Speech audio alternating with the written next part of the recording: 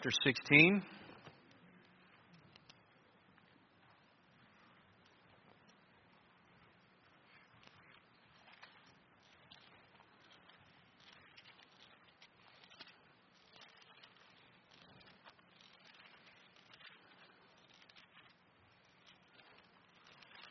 I'm going to start reading in verse number 22.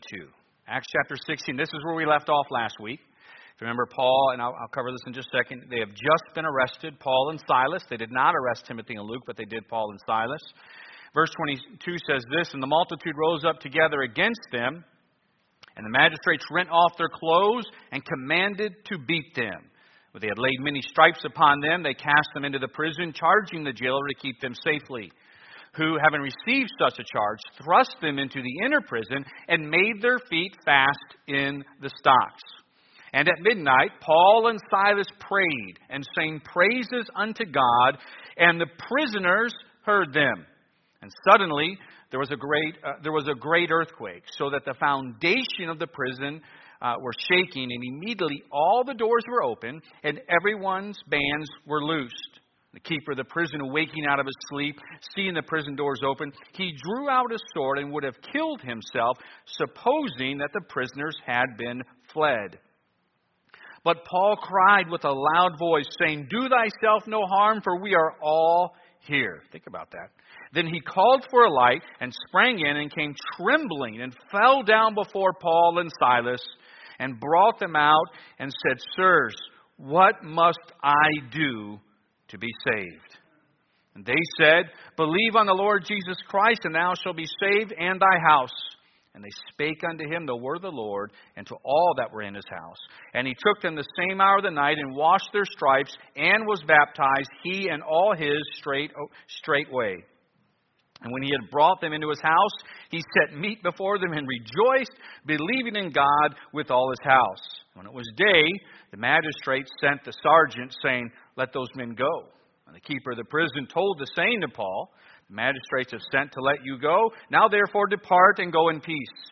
But Paul said unto them, 'They have beaten us openly, uncondemned, being Romans, and have cast us into prison. Now do they thrust us out privily? Nay, verily, but let them come themselves and fetch us out.' The sergeants told these words unto the magistrates, and they feared when they heard that they were Romans. When they came and besought them and brought them out and desired them to depart out of the city." Let me read that verse a little bit better. "And they came and besought them and brought them out and desired them to depart out of the city. And they went out of the prison and entered into the house of Lydia. And when they had seen the brethren, they comforted them and departed." Let's go ahead and pray. Father in heaven, I pray your blessing upon the service this morning. Lord, I pray that you be glorified and honored in all that is said and done. So, Lord, I pray for your mercy, your grace, your help. Lord, help me to stay faithful to your word. And, Lord, may your word teach us this morning. Make it help us to grow. May it meet the needs that are present. And, Lord, I do pray especially for anyone here who has never truly been converted. Lord, I pray for that conviction and that drawing, that perhaps even this morning they would repent and place their faith in the Lord Jesus Christ. May you be glorified and honored. I pray and ask all this in Christ's name. Amen. So far as we've come into Acts chapter 16, we've noticed it's focused, as we can come to the last part of the chapter here, it's focused on three individuals. We saw the conversion of a tender soul in Lydia. We saw the conversion of a tormented soul in the damsel. And now we see God dealing with a tough soul with the jailer. So Paul is, again, he's in his second missionary journey. We looked at how fascinating that was, at how God directed him into Europe when it wasn't in Paul's plans at all. Again, he thought about heading to Ephesus and Thyatira and all those places in Asia Minor. But the Lord shut the doors, and finally the Lord made it clear what he had for him. They head into Europe. They're here in Macedonia, which is modern-day Greece. And the very first city they hit is a chief city. There's 4 chief cities of Macedonia. Philippi is one of them, and that's where they head. It's just simply 10 miles from the coast. They head in there. We saw the conversion of the very first one was a Gentile woman who had already been exposed to Judaism and believed there simply was just one true God, and that was Lydia. And Lydia had converted in her household and put their faith in Christ. And then, of course, we came across the damsel who was possessed. She was possessed. The literal interpretation of it is a python spirit that she was possessed with. And that's important because we know exactly who we're dealing with because it uses the word python spirit that she had. She was considered one of the oracles of the day that come out of Greece or Macedonia, that region. Going back in Greek mythology, a series of women that would be possessed that had the ability, they believed, to tell the future and all kinds of demonic activity. So, one of those oracles happens to end up as a slave to some men that are in Philippi. And so she is bringing them great wealth. Everybody would want to see and talk with her. And so they're getting very rich off of her. Of course, she starts following Paul and she starts crying out, "These are the servants of the Most High God. They show us the way of salvation." We dealt with that last week, how that is a true statement. But Paul wanted nothing to do with it. The Lord never accepted praise or anything from demons or anything of the sort. Paul understood what was taking place right there. Paul understood that demon is trying to associate with Paul. He knows what damage he can do when Paul leaves if the people think, hey, we're sort of one and the same right here. We're all right.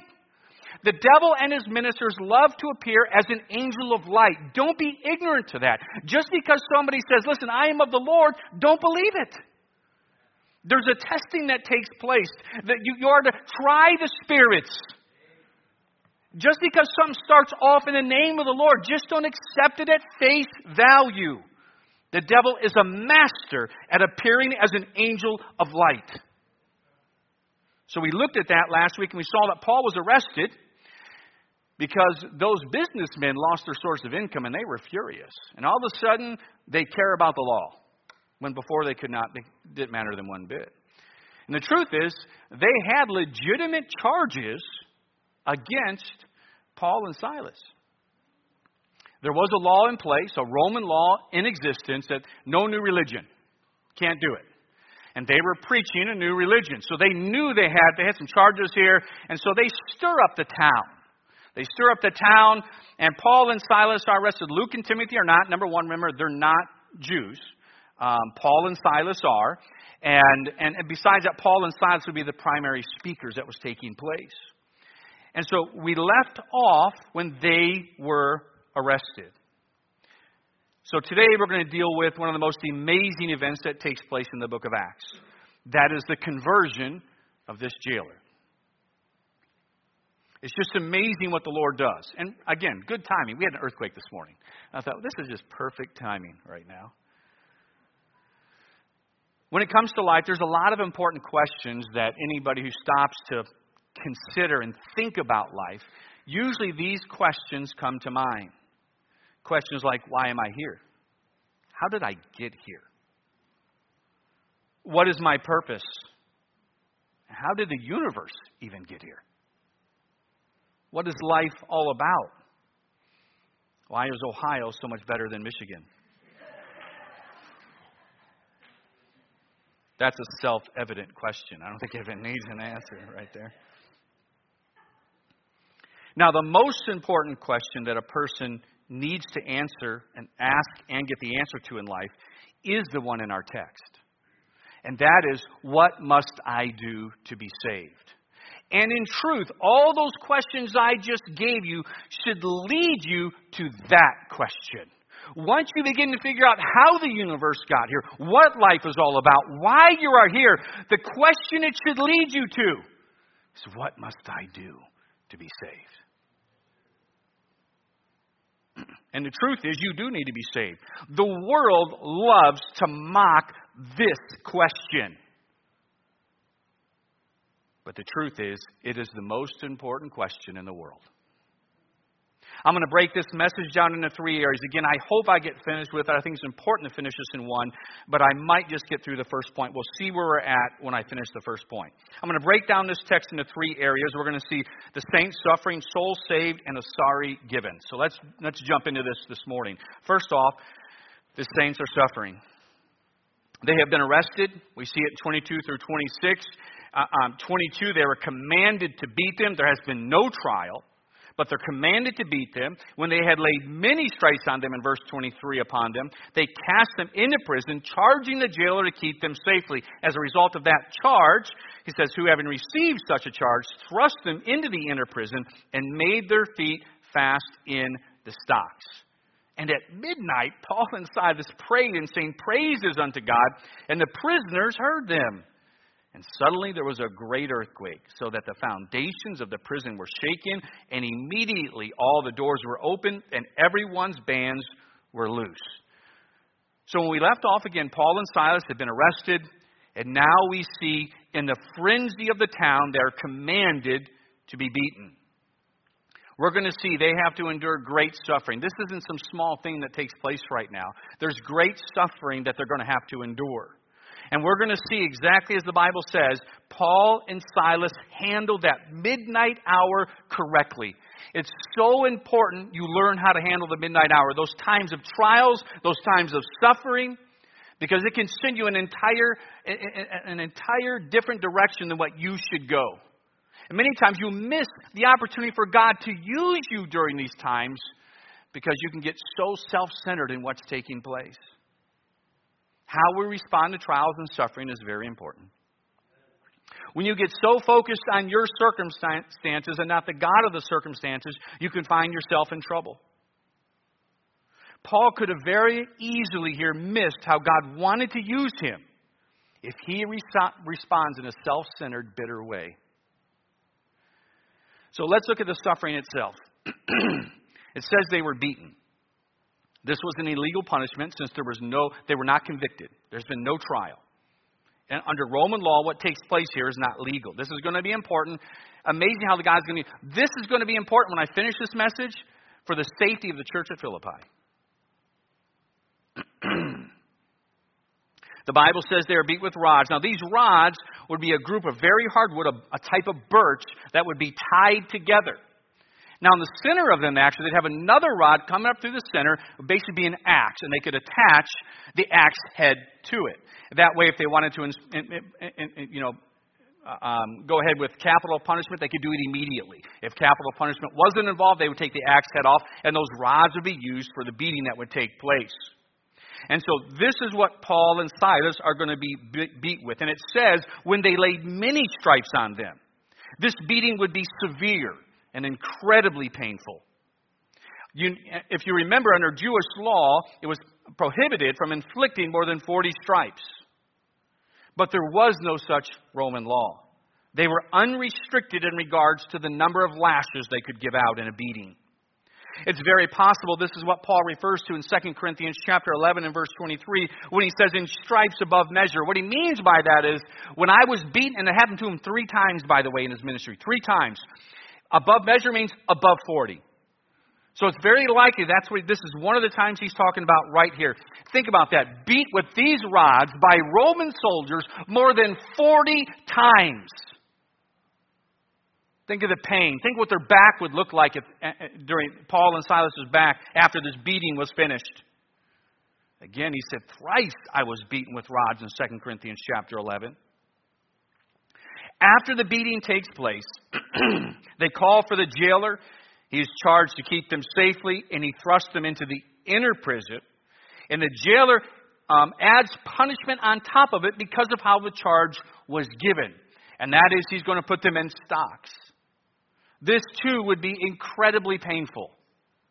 It wasn't just to keep you from running away. It was also a type of punishment in the prison. It was designed to spread your legs far apart. There would be wooden boards they would use, and they'd have different holes in them. And so they would measure it up to spread their legs far apart and then secure their feet in those stocks. You could stand up, but it's very doubtful. But the only thing you could really do is lay down. And guess what you'd have to lay down on? Your back, which was just beaten.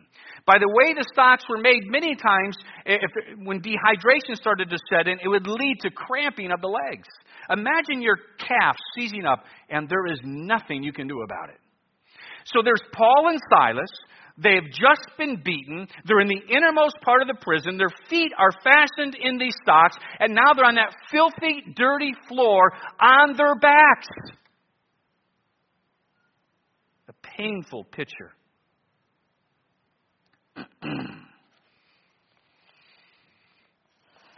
Again, no trial has been given. They have been beaten severely. They're bleeding, feet in stocks, lying on their back on a nasty floor. He can hardly move. So what's the response going to be to this? We see the response, of course, in verse 25. We see it's late at night when this is taking place. It's midnight. Paul and Silas could have started complaining right away. Why, Lord? Lord, you know I'm trying to serve you. You know I'm in your will. Why? I could have gotten mad. That's it. I quit. I quit. I'm done. And listen, this happens. I've seen people come before me quitting in the smallest of adversity. Just the smallest. And saying, that's it. I'm done. I've been offended.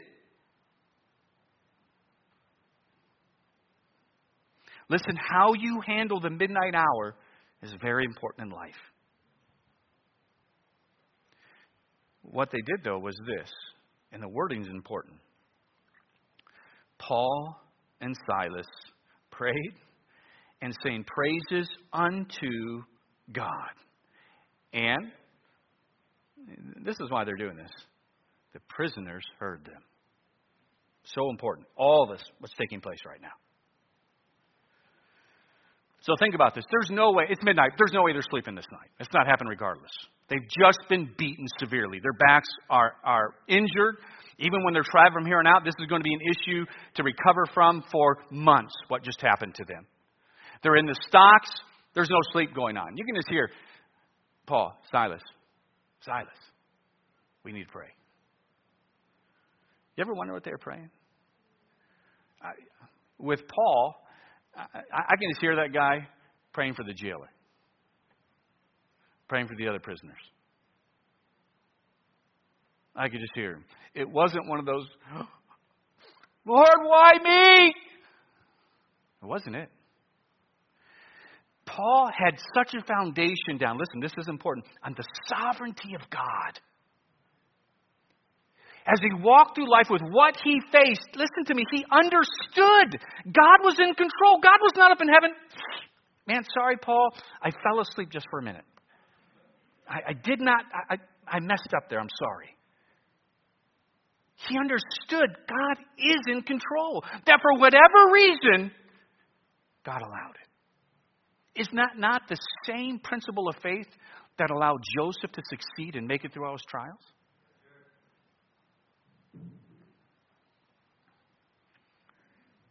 And then they began to sing. And they didn't start singing, God on the mountain is still God in the valley. God, you're my best friend in the darkness. We love to sing songs about our own suffering, don't we? Not that there's anything necessarily wrong with that. But listen to me. When Paul sang here, it wasn't about the God on the mountain is still God in the valley. He's saying praises to God. There's a lesson here. Don't miss this. This is the key to what helped him get through this midnight hour. He wasn't focusing on his suffering. He was focusing on the greatness of God. I mean, they sing just wow. Just incredible. Listen, when things do get difficult and do get rough, it's not time to sing the poor me songs. It's time to get your focus on God and sing about Him. I can just hear him singing maybe the Psalms or maybe words he ended up writing to the church at Philippi. Rejoice in the Lord always, and again I say rejoice. Yes, we will delete this from the message later. Don't worry about it.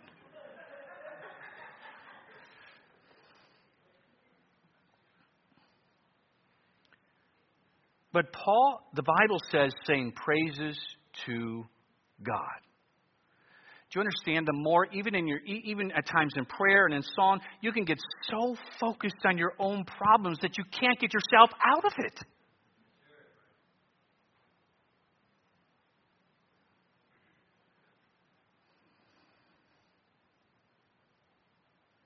It's so important that you get your attention focused on God. Spurgeon said this: it's easy to sing when it's easy to sing when we can read the notes by daylight. Songs in the night come only from God. They are not in the power of men. By the way, that's exactly what Job 35:10 teaches us, that God gives songs in the night. And the truth is, think about this statement. I know I've heard it before. It's certainly not original with me. But think of the truth behind it.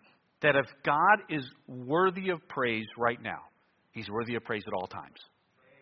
No circumstance can change it.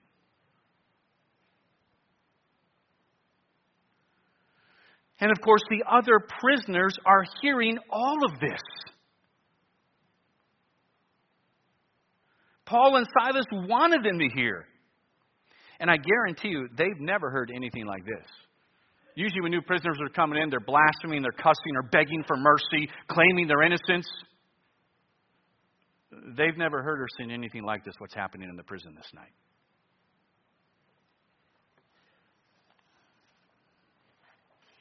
And then in the middle of all that, as that is taking place, the prisoners are wide awake. That's clear. It's right here. They're wide awake. In the middle of all this happening, God moves. The earthquake hits. Just incredible. And suddenly, there was a great earthquake. So that, and then some of the commentators I read said that this earthquake was limited to the prison. I don't think so at all. I think it was a focus. I think why God did it was for the prison. But anyhow, I'll get more into that later as I get to why those magistrates were coming back that morning. And suddenly there was a great earthquake, so that the foundations of the prison were shaken. And immediately all the doors were open and everyone's bands were loosed. Again, picture this. As they're praying, now they're singing praises unto God. The prisoners are just amazed already at what they're hearing take place. And as they're singing how great God is, an earthquake hits.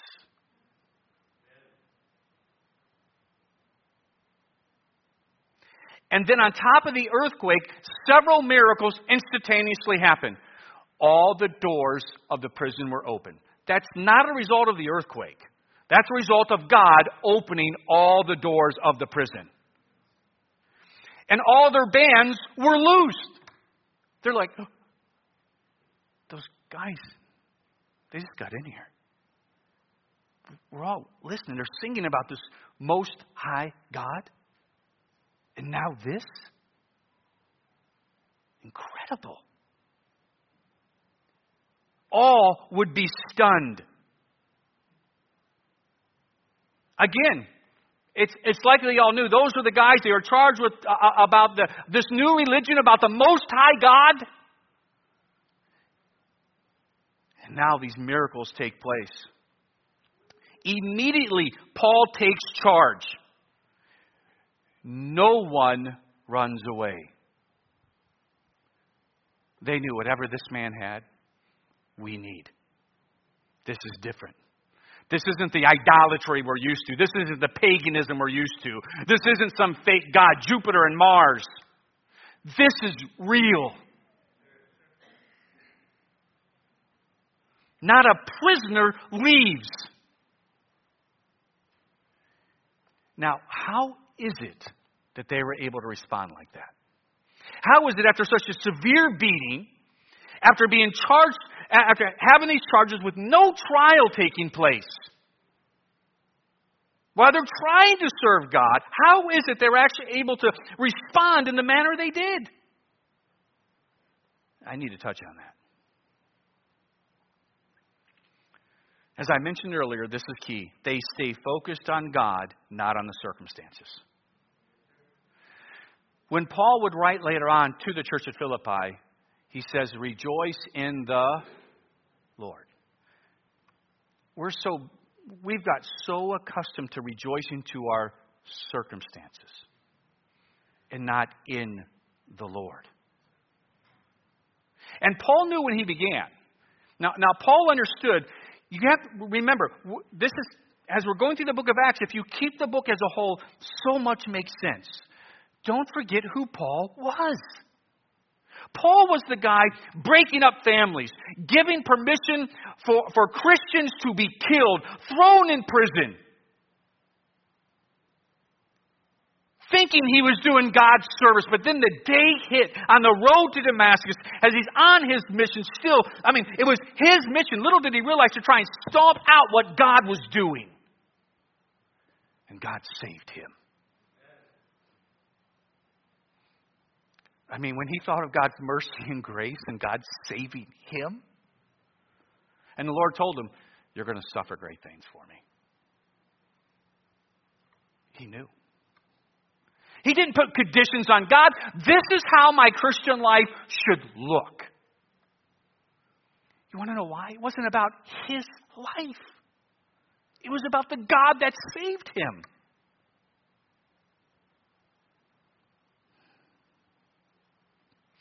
If you continually simply learn to rejoice in circumstances alone, you will be a roller coaster Christian. You stay focused on God, not your trials. Is that not what Paul did with what the Bible tells us he sang about? He sang praises unto God where he was. You know, it wasn't like he just, received some donation to his ministry of $1 million and now he's praising God. No, he's been beaten in a prison. Well, it's time to sing praises to God. Life to Paul was all about God.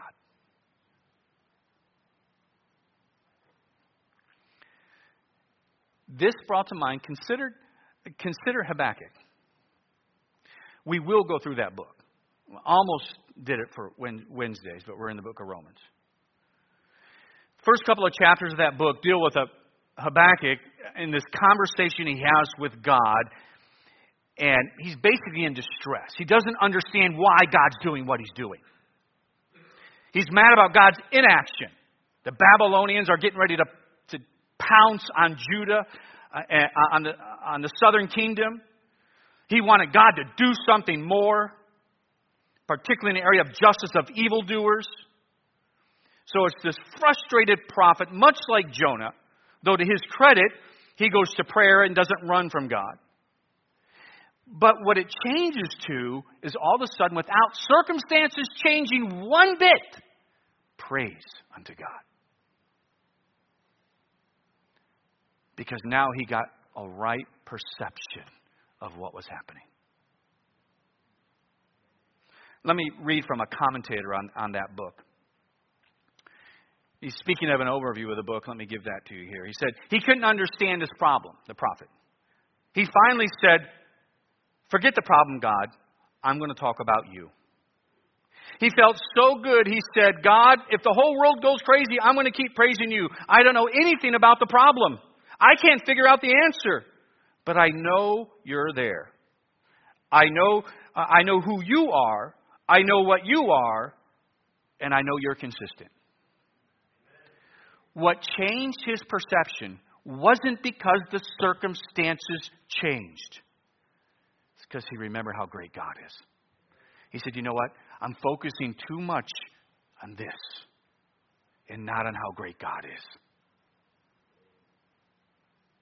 What did Paul do when he's laying down in that filthy prison with his back severely injured? I'm going to focus on how good God is right now.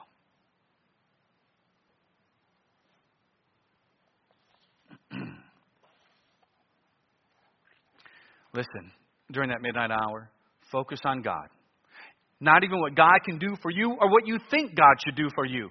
Just focus on Him.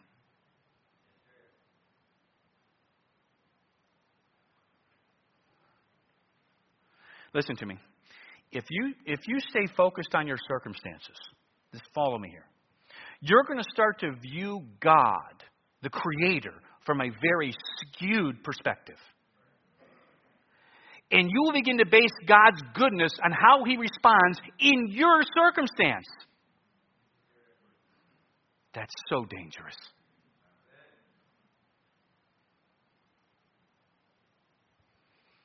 Remember what Paul taught us in 2 Corinthians chapter 4. It's one of my favorite chapters in 2 Corinthians is chapter 4.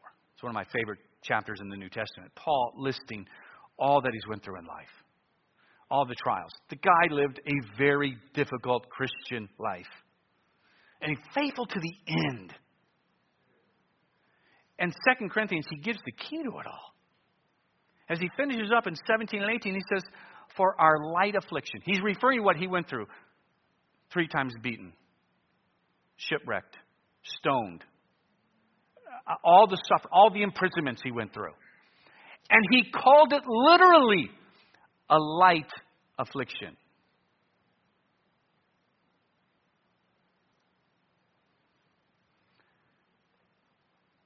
He said, what I know is this. It's simply for a moment. It is. It's simply for a moment.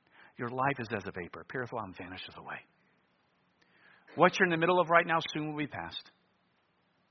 We're here for such a short time. Life goes fast. What Paul realized, listen, I'm going through is just, it's but for a moment. And then he goes on to the key why he could say that. Because he stayed focused on the eternal, he says in verse 18. He says, I'm looking at the eternal, not the temporal. If he focused on the temporal, he'd be miserable. He'd be miserable. He focused on the eternal. That's the key. Stay focused on God. Don't allow your mind to be consumed with the trouble. Stay focused on the greatness of God. Listen, many of you are going through a lot of different trials and things right now. A lot of different things you're facing you didn't think you'd have to face. You stay focused on the goodness and greatness of God. That doesn't change. And we are here for such a short time.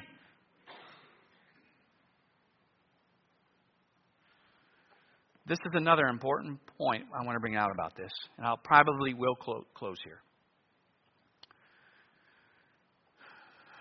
Do not let your trial alter your theology.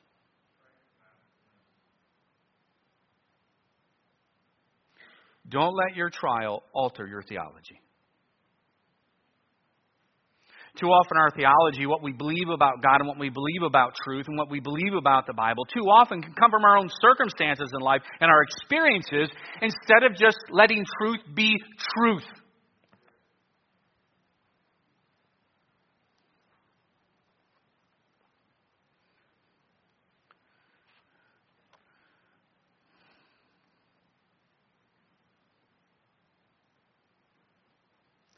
So often, because of our circumstances, we can create our own theology. You know how many books are at bookstores right now? Just simply because of that. People getting so far off and away from God, they've come to their own truth.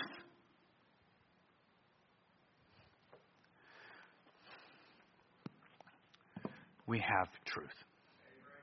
We do. We do. And even when you don't understand what's going on, you stay with truth. That's what you do. You stay focused on God. Just like Habakkuk did. Nope, I'm all right. God, I need your help here. Stay focused on God. Now from there, because of how Paul responded, and I don't have time to get into the second and third point today. So we will do that next week. But I do need to bring it up right now because maybe you're here and you're at that point where you have that question on your mind. What must I do to be saved? Now understand this. Because of Paul's response in the midnight hour is what led to the jailer asking that question. And it's incredible all that takes place in those moments. And I don't believe we know the jailer's family also trusted Christ. And we're going to see next week, this in no way teaches infant baptism and all that. I'll show you right from this text, because this is a proof text for it. That is nonsense. We're going to see all that God does with that, because I also believe other prisoners got saved. None of them left.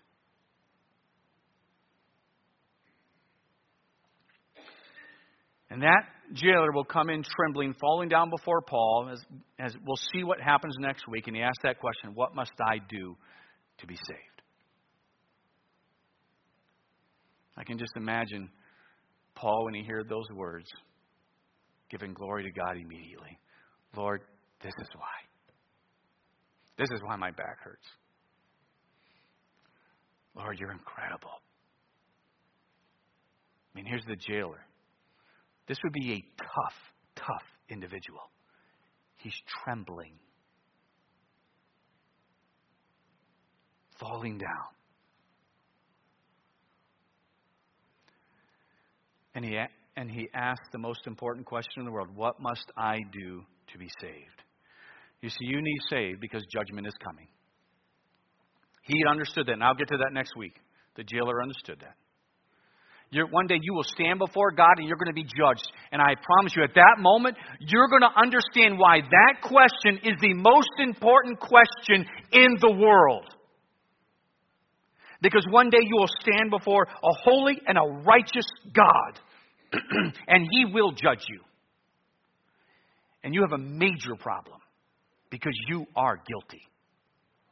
And unless something takes place to make you look, listen to me, perfect, you'll be judged and in a lake of fire forever and ever. You don't have your own thing worked out between you and God.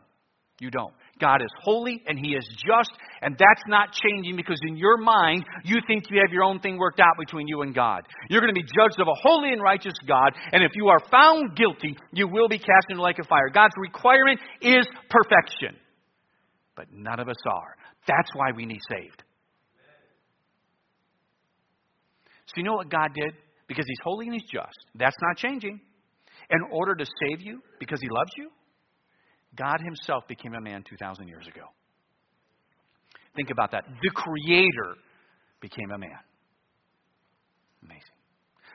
This is what's amazing. The Bible refers to Him as the second Adam. It's just incredible. He lives on this earth 30-some years.